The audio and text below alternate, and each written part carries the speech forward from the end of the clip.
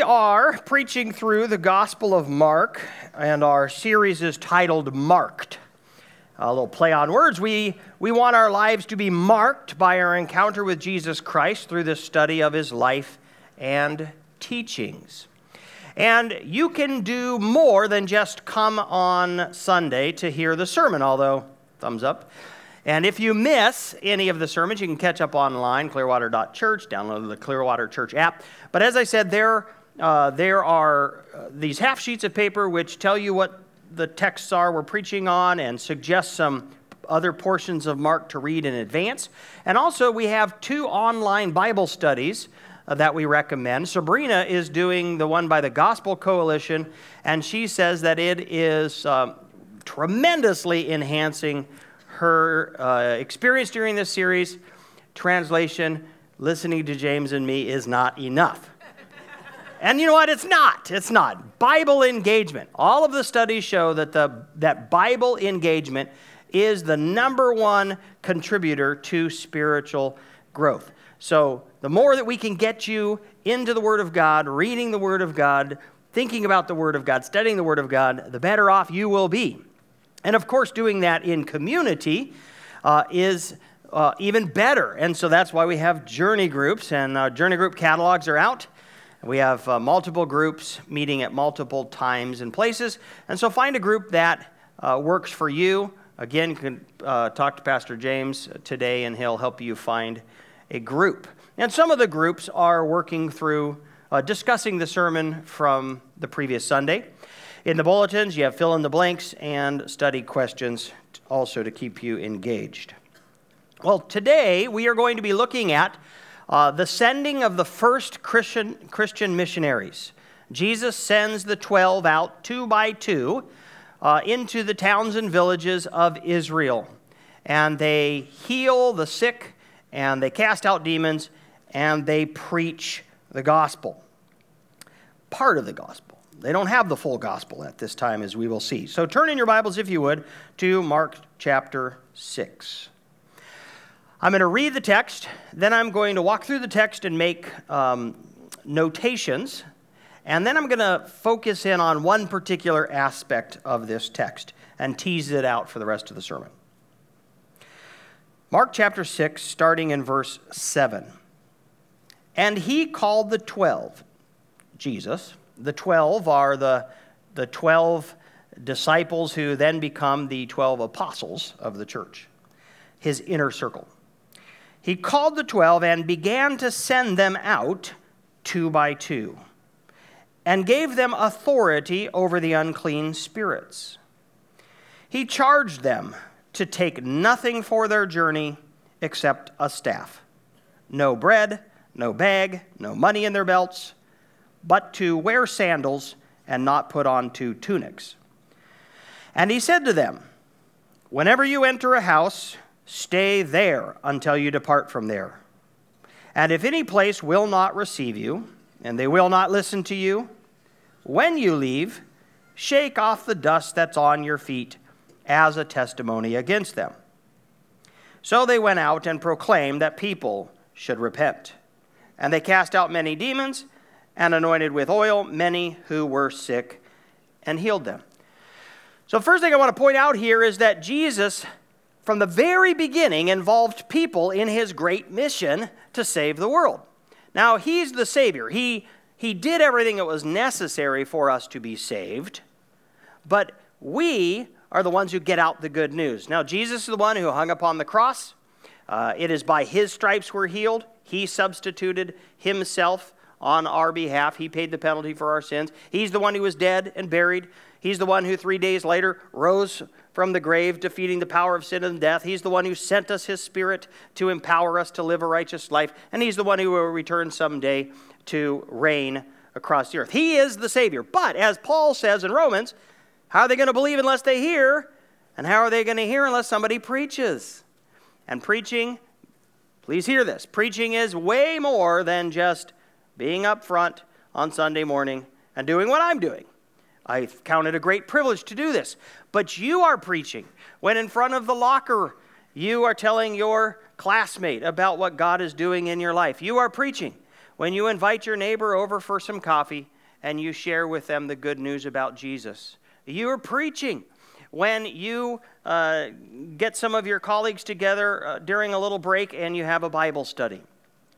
And listen, this pattern of call and send, this is a pattern that God employs in all of our lives. He calls us to follow him, and then he sends us out into the world to preach the gospel.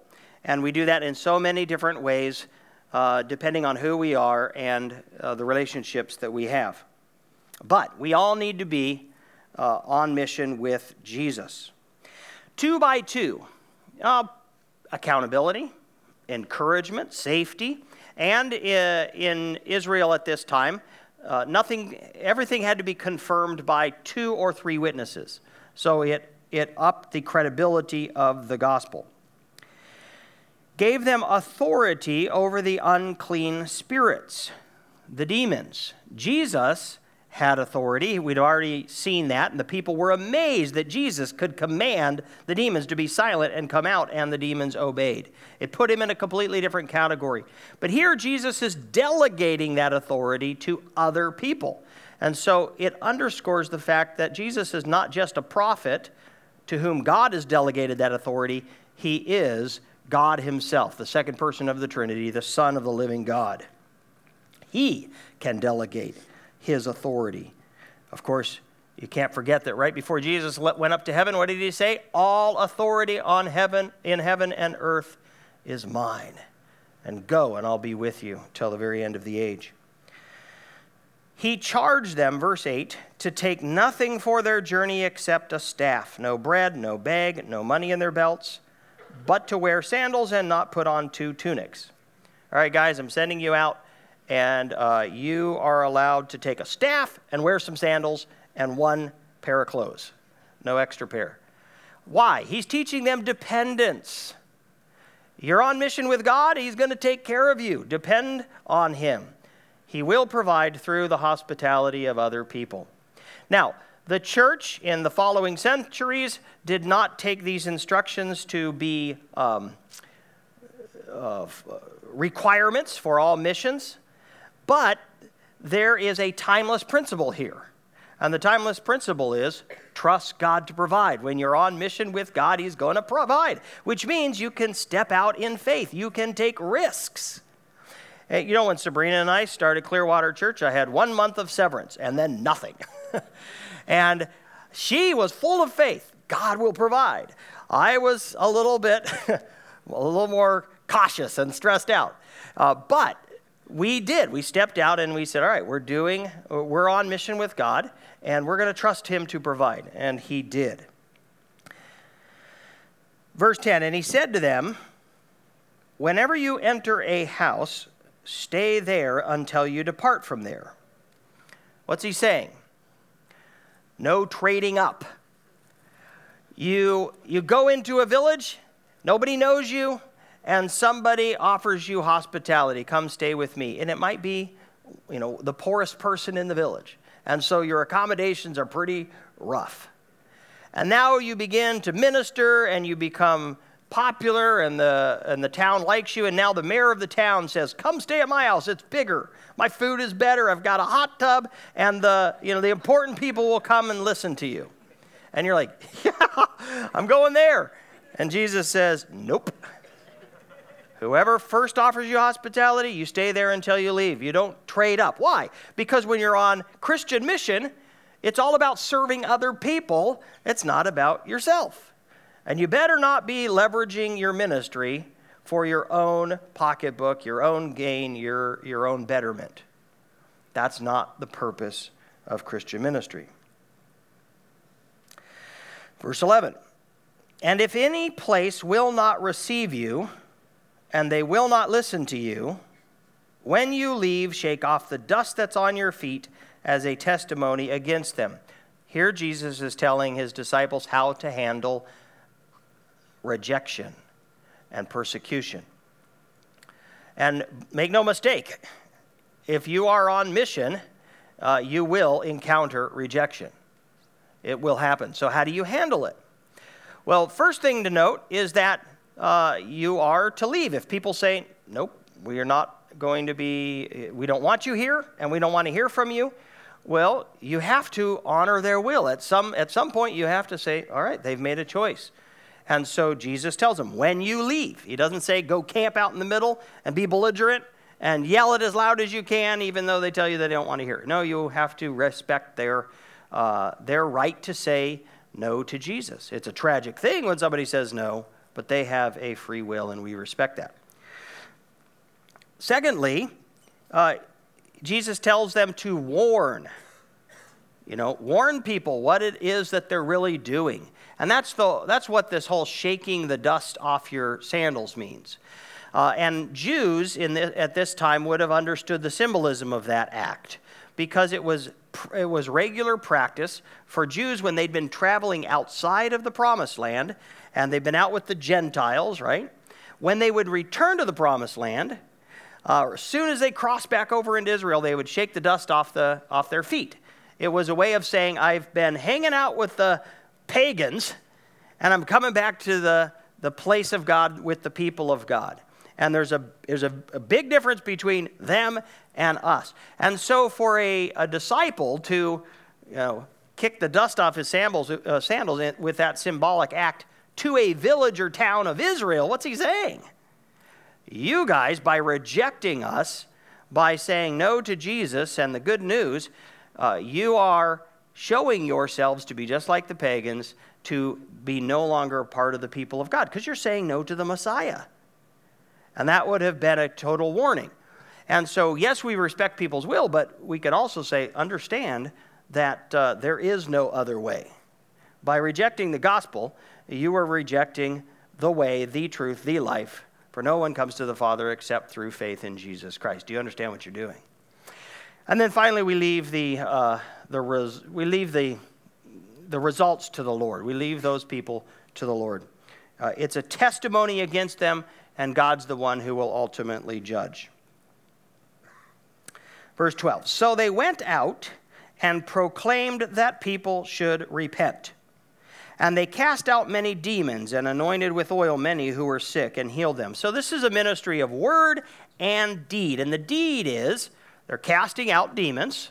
And by the way, when the disciples circled back and gave a report of their mission, they were quite excited about, right?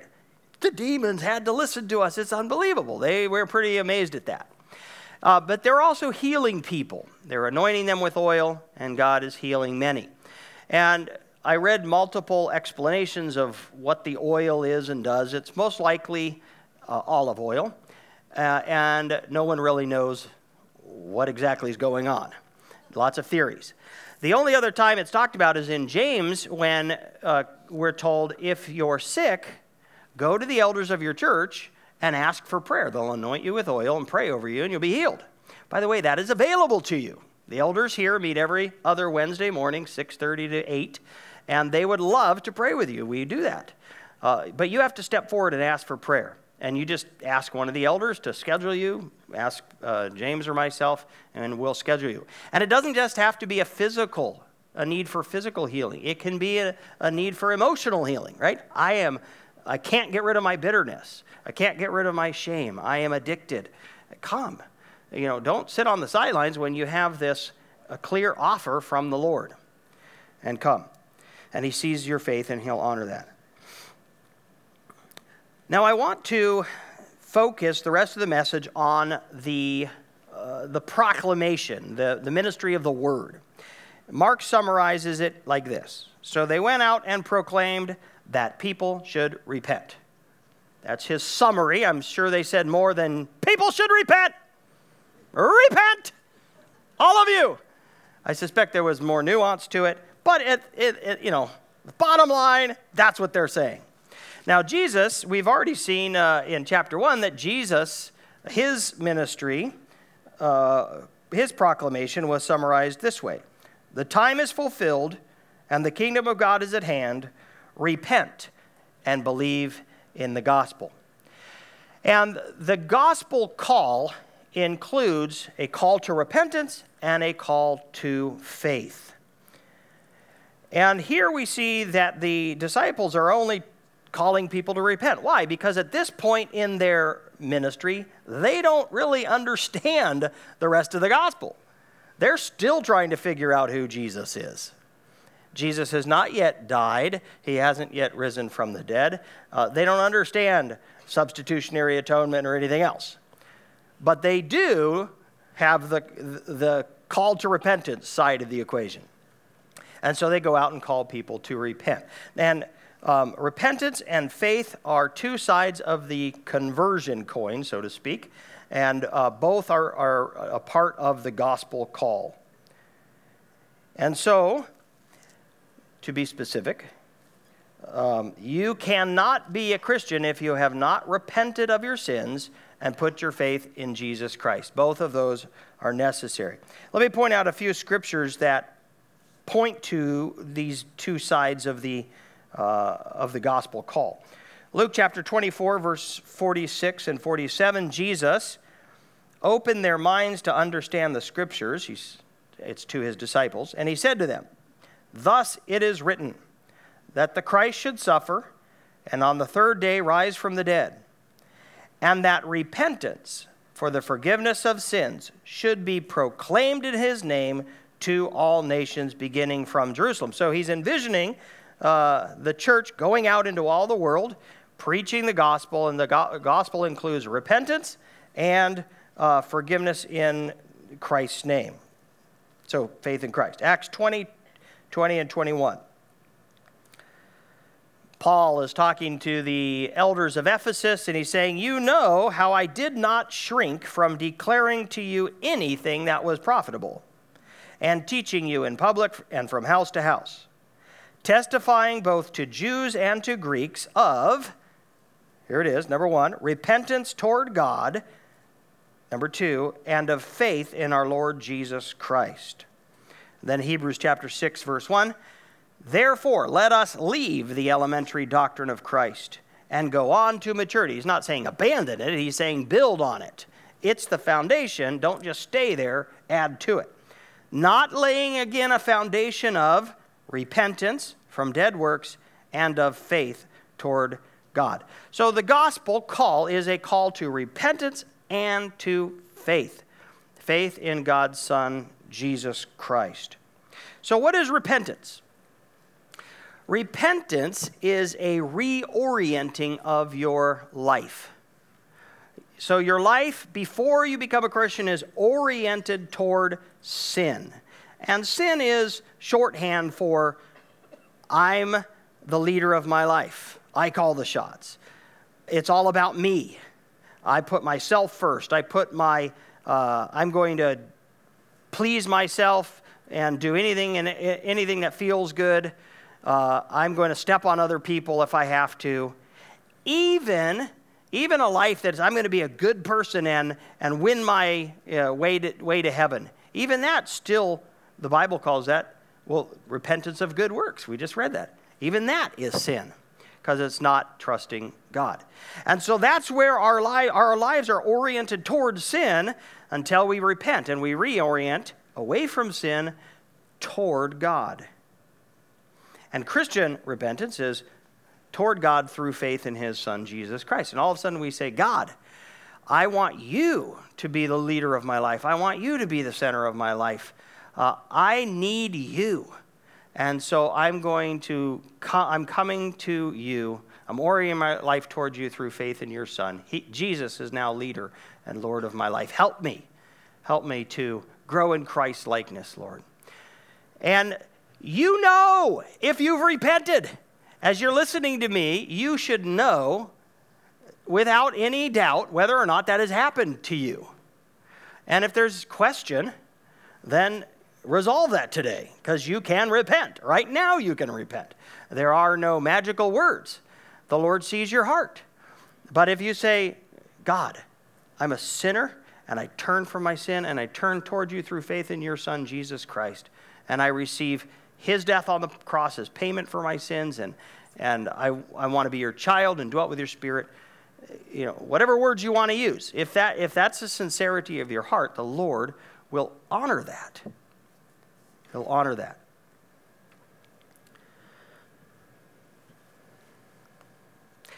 Now, repentance it pricks human pride. I can't help but think of my good friend in college. He grew up as a Buddhist, and I said, come with me to hear Ravi Zacharias, a famous Christian apologist. Because at that point it was, I don't really believe there's a personal God. After hearing Ravi, he said, all right, Mike, I think I'm willing to admit there is a personal God. But do I have to believe I'm a sinner? I said, yep. I'm not a sinner. I cannot believe that. And so up until we graduated, he had not repented of his sins. He hadn't become a Christian because he couldn't acknowledge the fact that there was something fundamentally flawed with him. And because the call to repentance pricks our pride because it says you're not okay. You have a need to change. If you continue going the way you're going to go to hell. You're going to spend life separated from God. You need a reorientation of your life. And that pricks our pride. And so many people say, no, thank you. I don't need to repent. And we know that was the case with many of the Jews. They didn't all respond favorably to this call to repent. I want to talk about initial repentance and ongoing repentance because they're both important to a healthy spiritual life. So I've talked already about the initial repentance, that point in your life when you repent of your sins, you put your faith in Jesus Christ. And that happens, that's a one-time thing. I like to say relationships all have a starting place, right? Every relationship has a start. And that's when your relationship with God starts. When you repent and put your faith in Jesus and he sees that that's sincere and he honors that. To as many as receive him, to them gave he the right to become children of God. Your sins are taken away as far as the east is from the west, remembered no more. He puts his spirit within you, seals you for the day of redemption. He adopts you into his family. You're his. You're part of his family. And that all happens, that's the initial repentance. But then we need to practice ongoing repentance. Why? Because we live in a fallen world, and even though when we repent initially, we are saying, I want to be holy as you are holy. I want to be right with you. I want to do what's right. And that's our desire. That's our heart attitude. We live in a fallen world where there are all kinds of temptations, triggers to sin. And we still have a sin nature that draws us to sin. And so we grow in holiness. And sanctification is a process where we become experientially more and more like Jesus throughout a lifetime, but it never ends. So we sin. And when we sin, what do? Well, let me give you an illustration. So imagine I get angry with Sabrina. And in my anger, I go blowfish, right? Get all big and angry. And I yell at her and I use a curse word.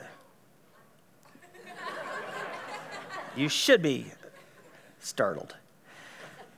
That's a sin. It's a sin against God. It's a sin against my wife. Now, if I just move forward without repenting, I don't lose my salvation. I'm still going to heaven. I'm still a child of God, but it affects my soul. One thing it does is it will desensitize me to that sin. And Timothy talks about the searing of the conscience. It's like the hot iron hits the flesh. Well, that becomes less sensitive. And so if I move forward, do you think it'll be easier or harder for me to get angry and use curse words against my wife the next time? It becomes easier, and it can become habitual, right? Secondly, how does it affect my self-image? I begin to become, my sense of who I am will change. I'm a Christian, but I'm a Christian who gets angry and uses curse words. And there is a shame that sets in, right? And it hinders my prayer life, the Bible says. It'll hinder my relationship with the Lord, my fellowship with the Lord, my sense of freedom with him and intimacy with him. Okay? Now, there's a better way. There is a much better way. 1 John chapter 1, verses 8 and 9, we read this. If we say we have no sin, we deceive ourselves, and the truth is not in us. If we confess our sins, here's the better way. If we confess our sins, he is faithful and just to forgive us our sins and to cleanse us from all unrighteousness. If we say we've not sinned, we make him a liar. His word is not in us. My little children, I am writing these things to you so that you may not sin. That's the goal. But if anyone does sin, we have an advocate with the Father, Jesus Christ the righteous. He is the propitiation for our sins. So he's speaking here to Christians. You don't want to sin. That's the goal. I'm writing these things so that you won't sin. But when you do sin, right, your sins are covered by the righteousness of Christ. But there is a cleansing that needs to happen. A cleansing that needs to happen. So now, imagine that I've just gotten angry and cursed at Sabrina, and I'm going to repent.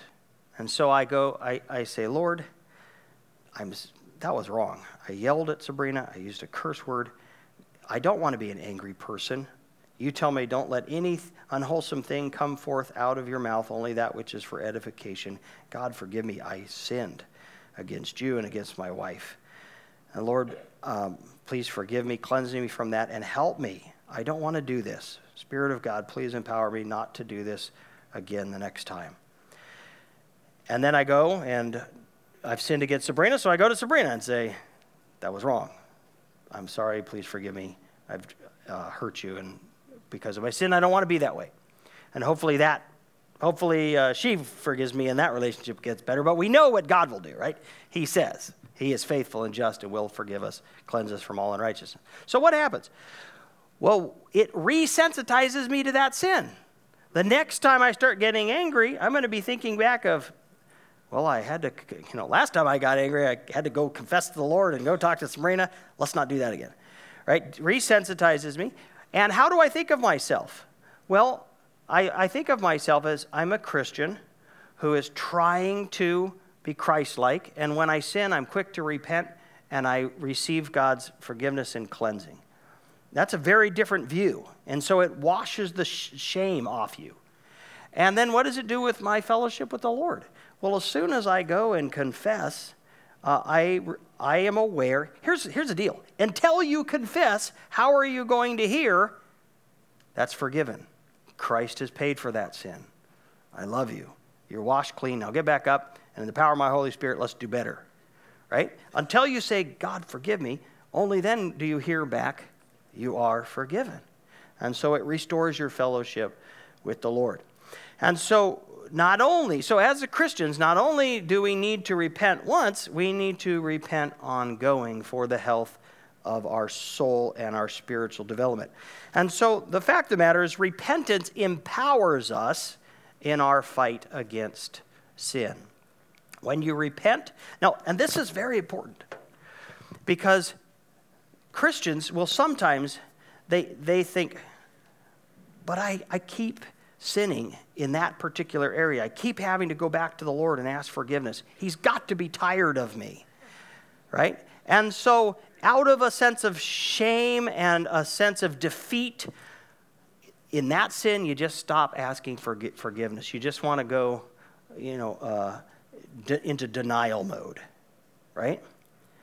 But Jesus is the one who told Peter, 70 times 7, right? How many times do I have to forgive my brother when he sins against me? Is there a limit to that? And Jesus says, no, there's no limit. That's the heart of God. And so don't say to yourself, but in that area, because I am just caught up in that sin, I can't bear the shame and the embarrassment.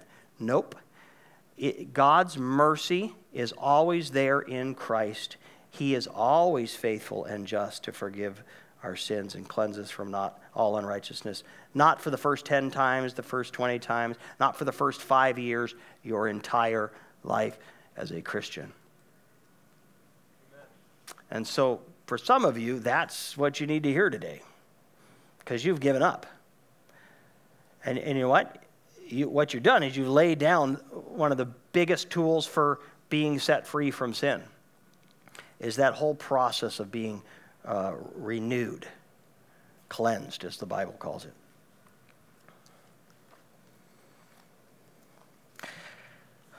I want to conclude with the story of Thomas Terrence, and you can find this story in the Christianity Today, August 2019, Christianity Today.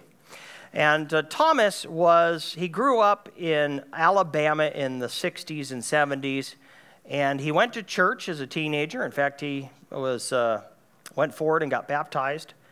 But he fell in with white supremacists, and he got all indoctrinated and became convinced that he needed to fight against blacks and Jews, and that he was actually preserving Christian America.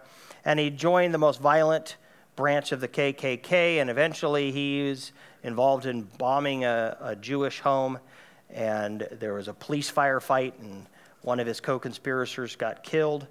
And then 6 months later, he breaks out of jail. There's another big firefight. Another person gets killed. And now he's put into solitary confinement. And when he's in solitary confinement, he said, in order to not go crazy from loneliness, I just started reading constantly. And at first, he would only read white supremacist material. But eventually, he just ran out of that, and he branched out, and he ended up reading the New Testament. And here's what he writes. I had attended church and Sunday school more or less regularly until my early teen years, at which time I made a profession of faith and was baptized. I believed I was saved and would go to heaven when I died. Of course, the truth was just the opposite. I'd only given intellectual assent to the gospel and lacked true repentance. But as I read the Gospels in my prison cell, my eyes were opened in a way that went beyond simply understanding the words of the page. As the true meaning of God's word became clear, so did its relevance to my life. I had been blind to spiritual reality all my life, and now was beginning to see. As this process unfolded, my sins came to mind, one after another. Conviction grew, and with it, tears of repentance. I needed God's forgiveness, and I knew it only came through trusting Jesus, who had given his life to pay for my sins. One night, I knelt on the concrete floor of my cell and prayed a simple prayer, confessing my sins and asking Jesus to forgive me. Take over my life. Do whatever he wants with it. The next morning, I awoke with a deep hunger for Scripture, a desire to pray and live for God. As I read the Bible daily, a whole new world opened up to me. I couldn't get enough. Early on, God delivered me from hate, and I began to grow in love for others. Friendships developed with black inmates and others who were very different from me, including the FBI agent who had orchestrated my initial capture, as well as the Jewish lawyer who helped him. But part of this awakening was not such welcome news. Morally, my life was a mess. The more I read the Bible, the more I saw it. Some of those changes happened quickly and without too much difficulty. Others took more time and struggle. And like all believers, I remain a work in progress as God continues to work on my sins, flaws, and follies. That was 50 years ago. And the Lord was merciful to him, and he was released from prison far earlier than he was supposed to be, and he became a pastor, and he's been pastoring for many years. And so I tell his story because there's a clear first off, there's a belief that he's a Christian without repentance. Right? And he was wrong. And then there was the initial repentance. He gets saved. And then there's the ongoing. The Lord continued to reveal to him his sins, his flaws, his follies. And over the course of 5 decades, the Lord has been changing him into the image of Jesus Christ. And for none of us are done with that until Christ returns. But every time we make a change, we step into greater freedom. Let's pray.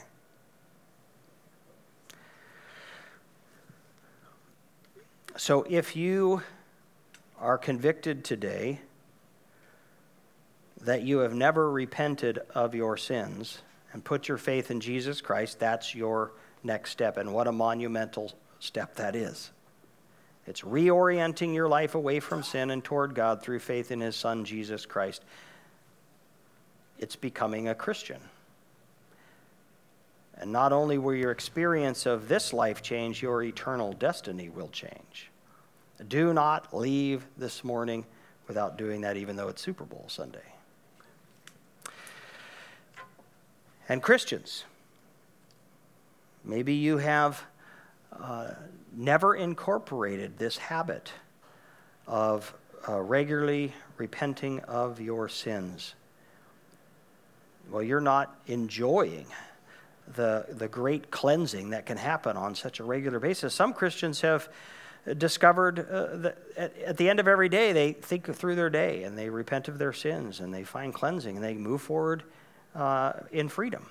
Boy, incorporate that.